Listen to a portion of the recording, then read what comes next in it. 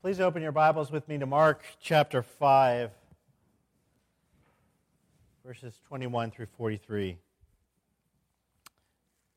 And please stand as we read God's Scripture today. Mark 5, 21 through 43. When Jesus had again crossed over by the boat to the other side of the lake, a large crowd gathered around him while he was by the lake. Then one of the synagogue leaders named Jairus came, and when he saw Jesus, he fell at his feet. He pleaded earnestly with him, "My little daughter is dying. Please come and put your hands on her so that she will be healed and live." So Jesus went with him. A large crowd followed and pressed around him, and a woman was there who had been subject to bleeding for 12 years. She suffered a great deal under the care of many doctors and spent all that she had. Yet instead of getting better, she grew worse. When she heard about Jesus, she came up behind him in the crowd and touched his cloak, because she thought, "If I just touch his clothes, I will be healed." Immediately her bleeding stopped, and she felt in her body that she was freed from her suffering. At once Jesus realized that the power had gone out of him. He turned around in the crowd and asked, "Who touched my clothes?" "You see the people crowding against you," his disciples answered, "and yet you ask, 'Who touched me?'" But Jesus kept looking around to see who had done it. Then the woman, knowing what had happened to her, came and fell at his feet, and trembling with fear, told him the whole truth. He said to her, "Daughter, your faith has healed you. Go in peace and be freed from your suffering." While Jesus was still speaking, some people came up from the house of Jairus, the synagogue leader. "Your daughter is dead," they said. "Why bother the teacher anymore?" Overhearing what they said, Jesus told Jairus, "Don't be afraid, just believe." He didn't let anyone follow him except Peter, James, and John, brother of James. When they came to the home of the synagogue leader, Jesus saw a commotion with people crying and wailing loudly. He went in and said to them, "Why all this commotion and wailing? The child is not dead, but asleep." But they laughed at him. After he put them all out, he took the child's father and mother and the disciples who were with him and went into where the child was. He took her by the hand and said to her, "Talitha cum," which means, "Little girl, I say to you, get up." Immediately the girl stood up and began to walk around. She was 12 years old. At this they were completely astonished. He gave strict orders not to let anyone know about this and told them to give her something to eat. This is the word of God. May God have blessing upon it. Have a seat.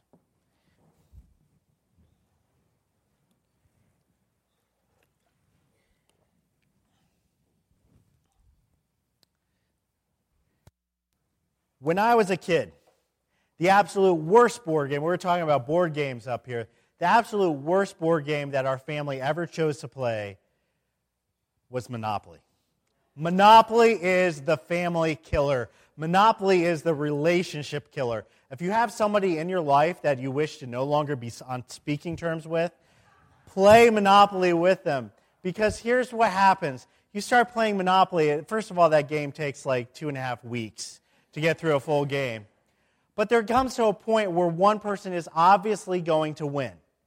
They have the best properties, they have all the hotels, and everybody else is obviously going to lose, but it doesn't happen instantly. Instead, it's like you're slowly strangling all the people who are going to lose.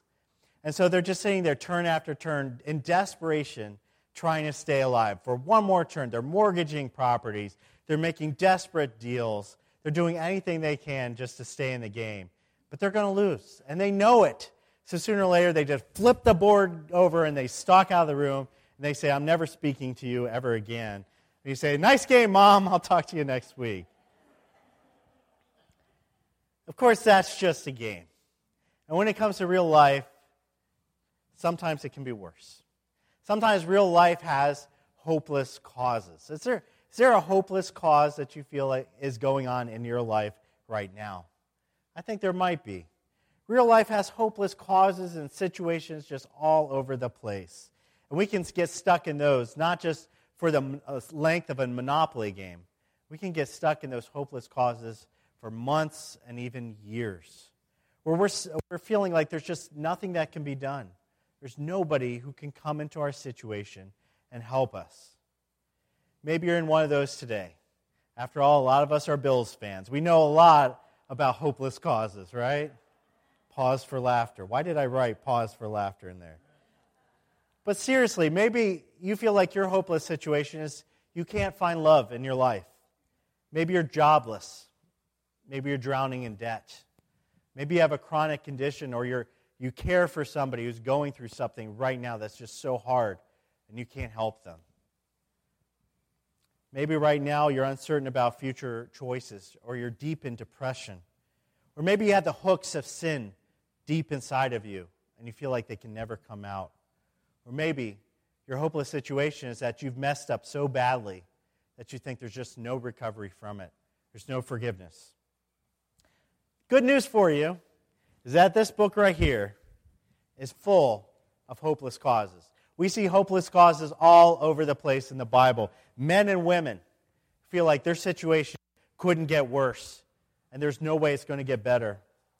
But instead of writing them off time and again in the Bible, we see how God comes in to hopeless situations, and He brings hope. He brings salvation, and He brings victory. And in fact, in this chapter in Mark we've been going through, has been called the chapter of hopeless causes. Because we got not one, not two, but three absolutely hopeless causes that Jesus encounters. Last time I was up here, we looked at our first one. We looked at the man who is possessed not by one demon, but by a legion of them. He was a hopeless cause, written off by that community, and Jesus came into that. And today, we're going to look at the second and the third. Now, nearly every parent has this horrible moment where they have to rush and bring their kid to the emergency room. It's just the worst. One day, I had Benji, when he was a little kid, he was crawling around on the floor, and he got one of Joy's hairs wrapped around his toe. We didn't find out about it until it was too late. They call it a hair tourniquet. Have you ever heard this term? I never did before that day. Where it gets so tight in there that we can't actually cut it off. It was going to chop his toe off. It was so tight. And we rushed him to the children's hospital, and they had to get in there with the tiniest scissors and the tiniest tweezers and this giant thing to get it off of him. I just remember when we rushed him in, just praying to God, going, I hate this feeling, God. And I think every parent's been there, where you rush your kid to the emergency room. And it's almost like you're pleading with the doctors. Doctors, do anything. Make my child better. This is the most precious person in the world to me. Be with them right now. I think that's why we can identify here with Jairus. He's a man of some standing in that community. When Jesus goes back to Capernaum, remember, most of his initial ministry has been taking place in this town. And Jairus is the administrator, the ruler there at the synagogue. He's the man who schedules all of the speakers. He's a man who has this power and this wealth. People look up to him in this community. Probably Jesus. He was the one who invited Jesus to go preach at that synagogue, especially the day that he cast out that demon. But when Jesus gets back, instead of strutting up to Jesus, Jairus rushes over and throws himself at Jesus' feet. Why? Because he is pleading for the life of his girl. He's pleading for his daughter. His only daughter, Luke tells us. And he cares for her. In fact, in the Bible right here in Mark, it doesn't just say that she's sick. It doesn't just say that this little girl is terminal.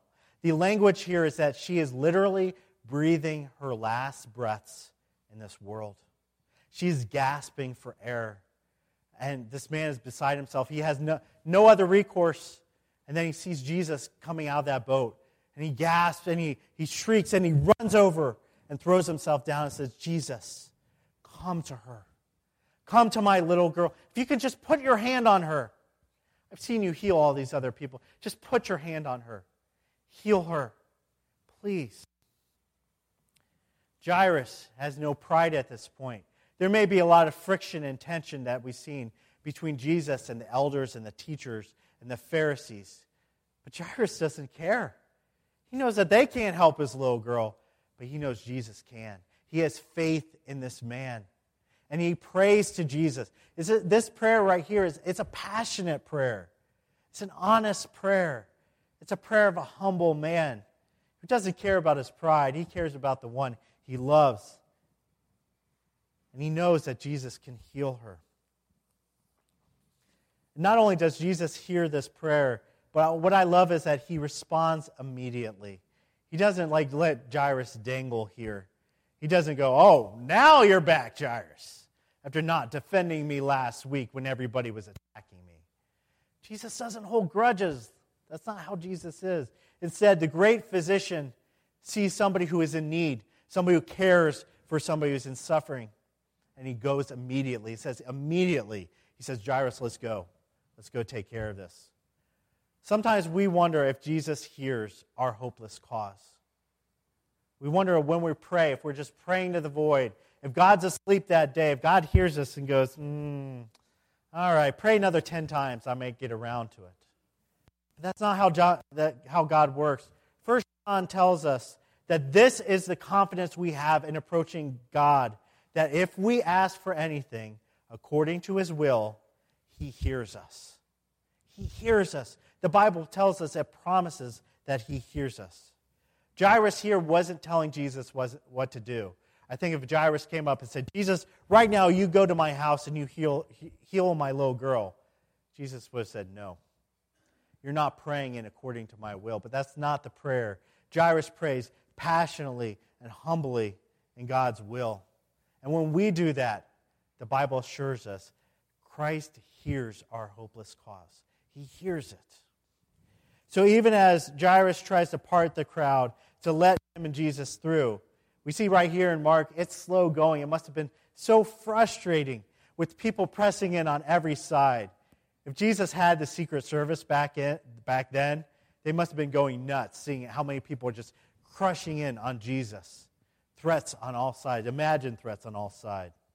But it's during this halting, jostling journey to Jairus' home that we have an interruption happen.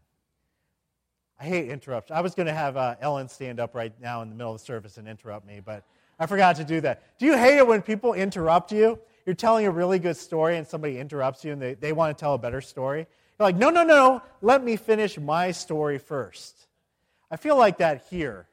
Like, I want to find out what happens to Jairus' daughter. I am emotionally invested in this story as somebody who cares for people and as a parent. I want to know, get Jesus to that house.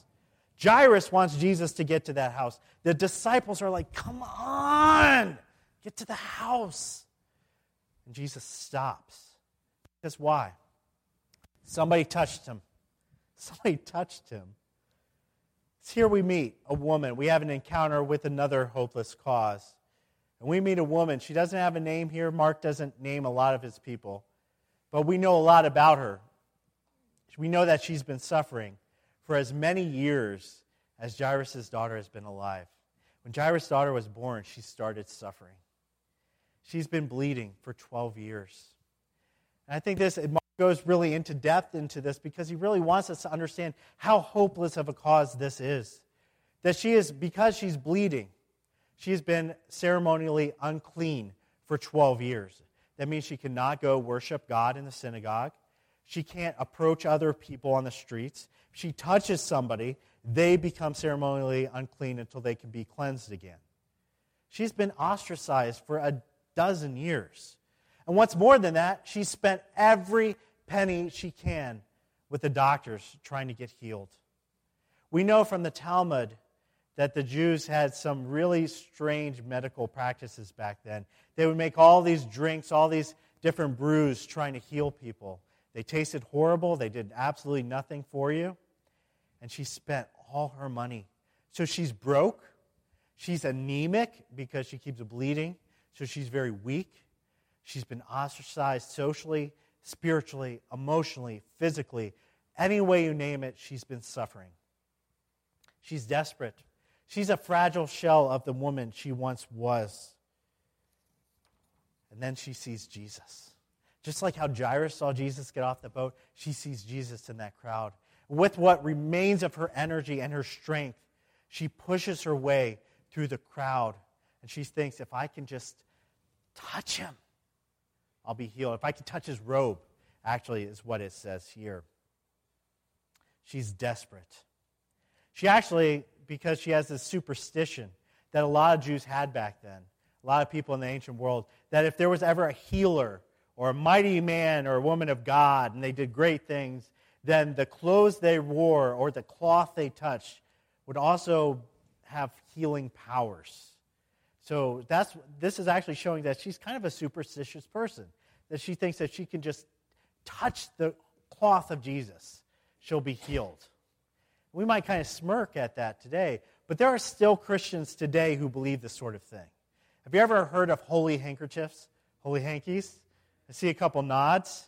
It comes from Acts 19, I think it is, where there's this verse that's saying the apostles were healing, and their healing was so great that some people touched the handkerchiefs of the apostles, and they were also healed. And so now that you have today these Christian charlatans who will sell you a handkerchief that has been prayed over by a great healer, and you will buy for 3 easy installments of $19.95 this holy handkerchief, and it will be shipped to your home, and you just have to clutch it and pray over it, and it will heal you. People like that disgust me, because people like that don't understand where the power comes from.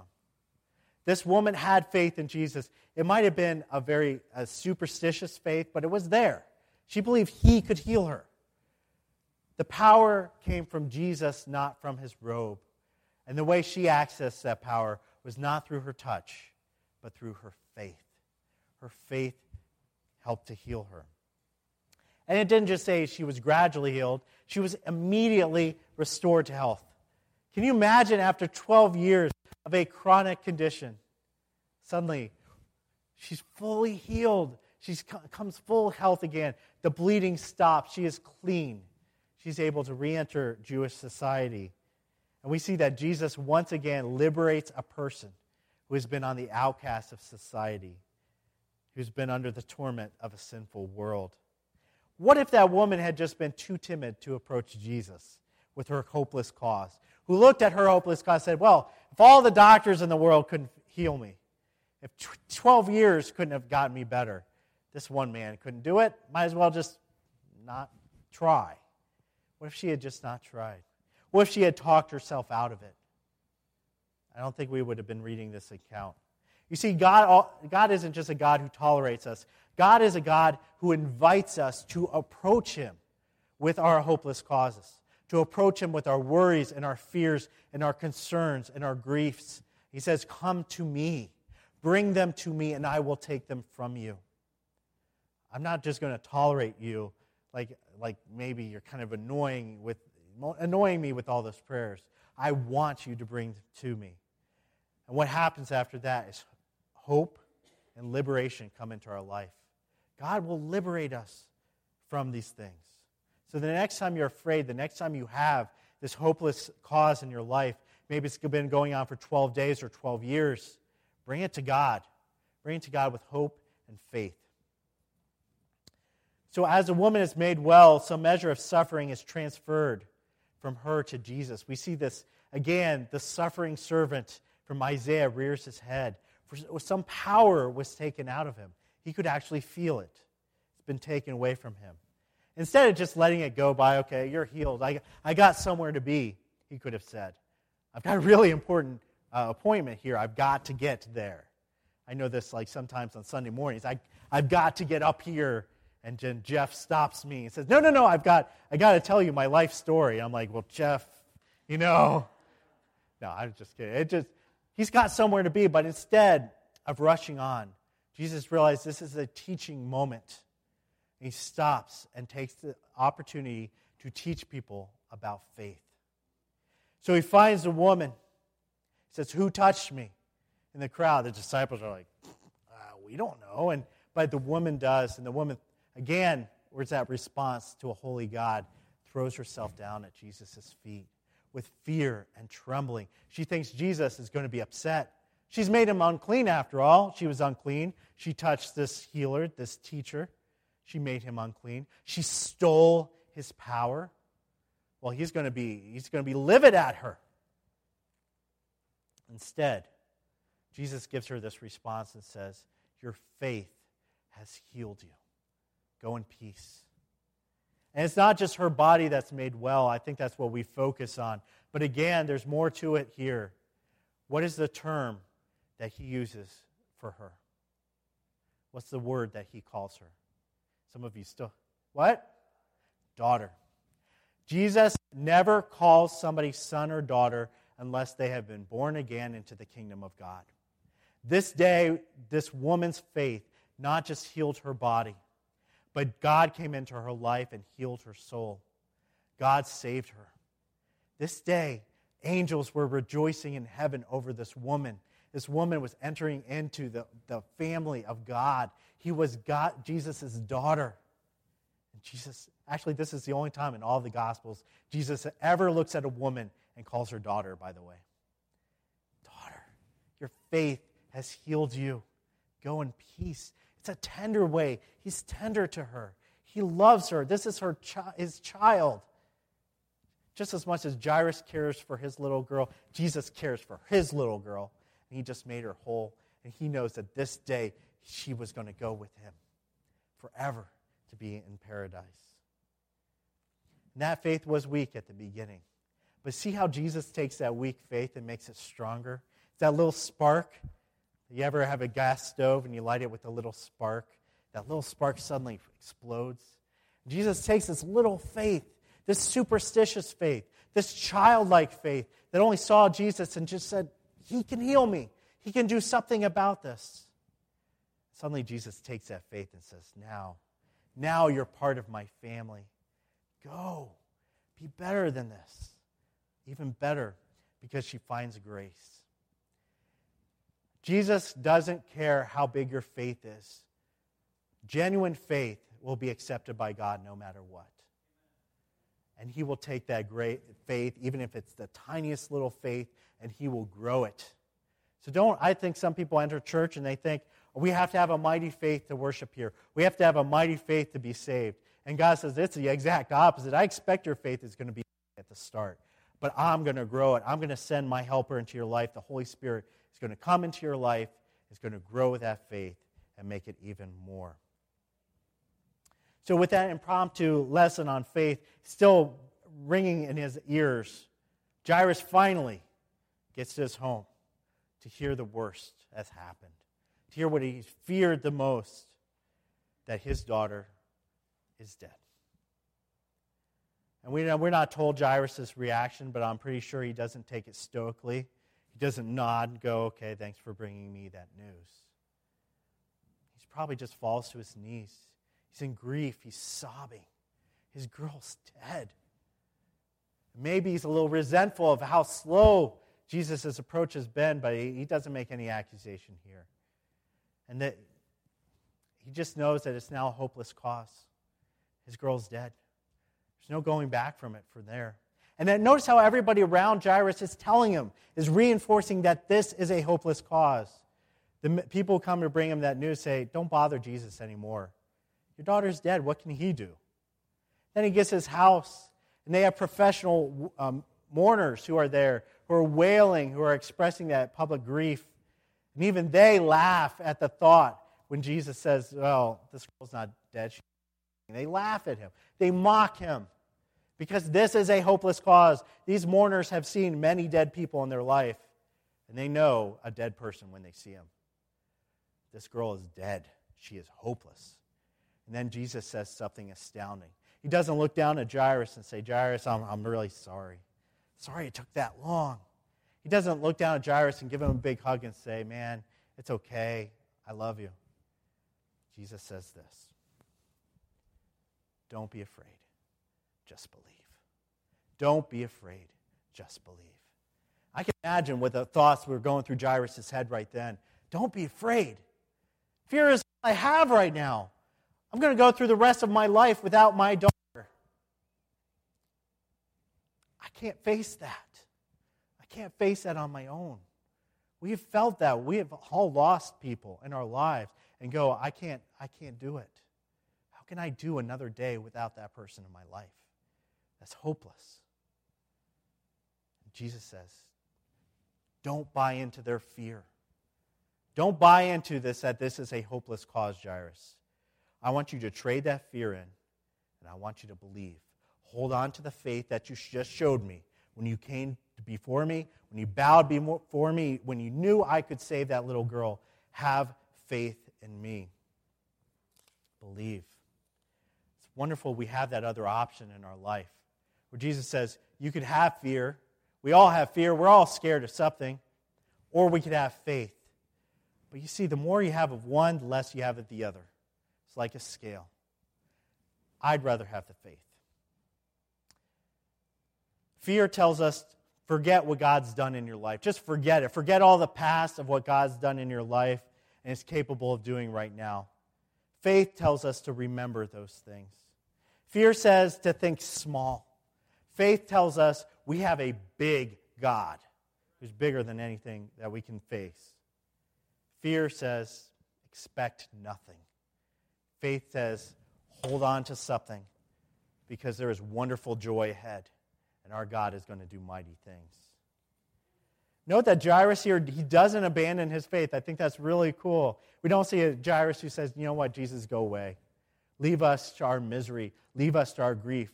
But there's still faith there if he's taking Jesus into his house. He believes Jesus can do something. He holds fast to Christ even when he has no idea what his future holds. And then there they enter the house of a dead girl. Let me tell you, one of the saddest duties I ever have as a pastor is performing funerals. Because, man, there's a lot of emotion on display. And going to people who are deep in mourning and deep in grief and trying to comfort them, as they're asking you questions like, why would God let this happen? We had a lady at my previous church, saddest story in the world. Her oldest, she had twins. And one overdosed, died of heroin. I was out with friends, 17 years old. And 3 days later, her brother did the same thing. Lost both of her sons in the same week. And that funeral was, people were out the door. I didn't perform that funeral, but I was talking with her, and we were struggling through her grief. And she said, I don't know why, but I know there is a God, and I know I love him. And I'm not going to let that go. It's a sad funerals. But let me tell you one difference between my job and Jesus's. Jesus never once did a funeral in the Gospels. Jesus didn't look at death as something to be accepted, sadly, something that had to be endured with gritted teeth. He looked at death as if it was the enemy. It was destroying a creation that he made. So Jesus goes into that house. He ignores the mockers. He goes up to that little girl. He grabs her by the hand and says, little girl, get up. And he uses that same divine fiat, that command, that voice that cannot be ignored, the same voice that stilled the wind and the waves, same voice that cast out demons, brought that little girl back from beyond. Can you imagine how that family felt? Suddenly seeing this girl, not just like restored to barely health, but like the woman who is bleeding, restored to full health, bounces out of bed, hungry, wants food. Jesus like, get her a meal, man. She needs to eat. The first thing this little girl sees when she comes back is God on earth telling her to wake up. Little girl, get up. It's not your time yet. One day, that's how all of us are going to wake up. With our Savior looking down at us saying, wake up. Get up. You're not going to sleep anymore. Be alive for the rest of your life. You're probably wondering really quick why Jesus didn't just heal everybody in the world during his ministry. Why he didn't go around to all the houses with all the dead people and bring them back to life. That wasn't Jesus' ministry. See, one day, Jesus will rise up everybody from the dead. One day he will wipe away the tears of his believers and bring nothing but joy into their lives. He was doing his ministry. All of that, all of his miracles and signs were a foretaste of the glory to come. They were a sign pointing forward, saying this is just a hint of how good it's going to be. You ever make cookies and you lick the chocolate chip dough off the spoon? It's just a taste of how good those cookies are going to be. Or if you come to my house and I'm cooking the cookies, how burned those cookies are going to be. but it's a foretaste that we have today when we read the gospel of the eternal health and life and glory that's to come. There's no hopeless cause in your life. I dare you to come up to me and say, Pastor Justin, that was a good sermon, but I've got this going on. There's no hopeless cause. Nothing that Jesus can't speak through. Yes, you may be struggling with it for the rest of your life, but God still will come into your life and He will do mighty things through it if you just will let Him. Hold on to your faith. Hold on to your hope. Don't be afraid. Just believe. Let's pray. Dear Heavenly Father, it's so hard for us to give up our fear. So hard for us that are so fearful of things that are going wrong in our life and it could go wrong, to just trust in you. But Lord, thank you for the encouragement that we read today in Mark 5. Thank you for Jairus and this woman who showed a genuine faith in you and showed how we could trade our fear for a faith in one who's greater than anything in our lives. Lord, come into our hopeless situations and our lost causes. Help to do mighty things and help us not to give up on other people just because the world has written them off. Lord, thank you for your love.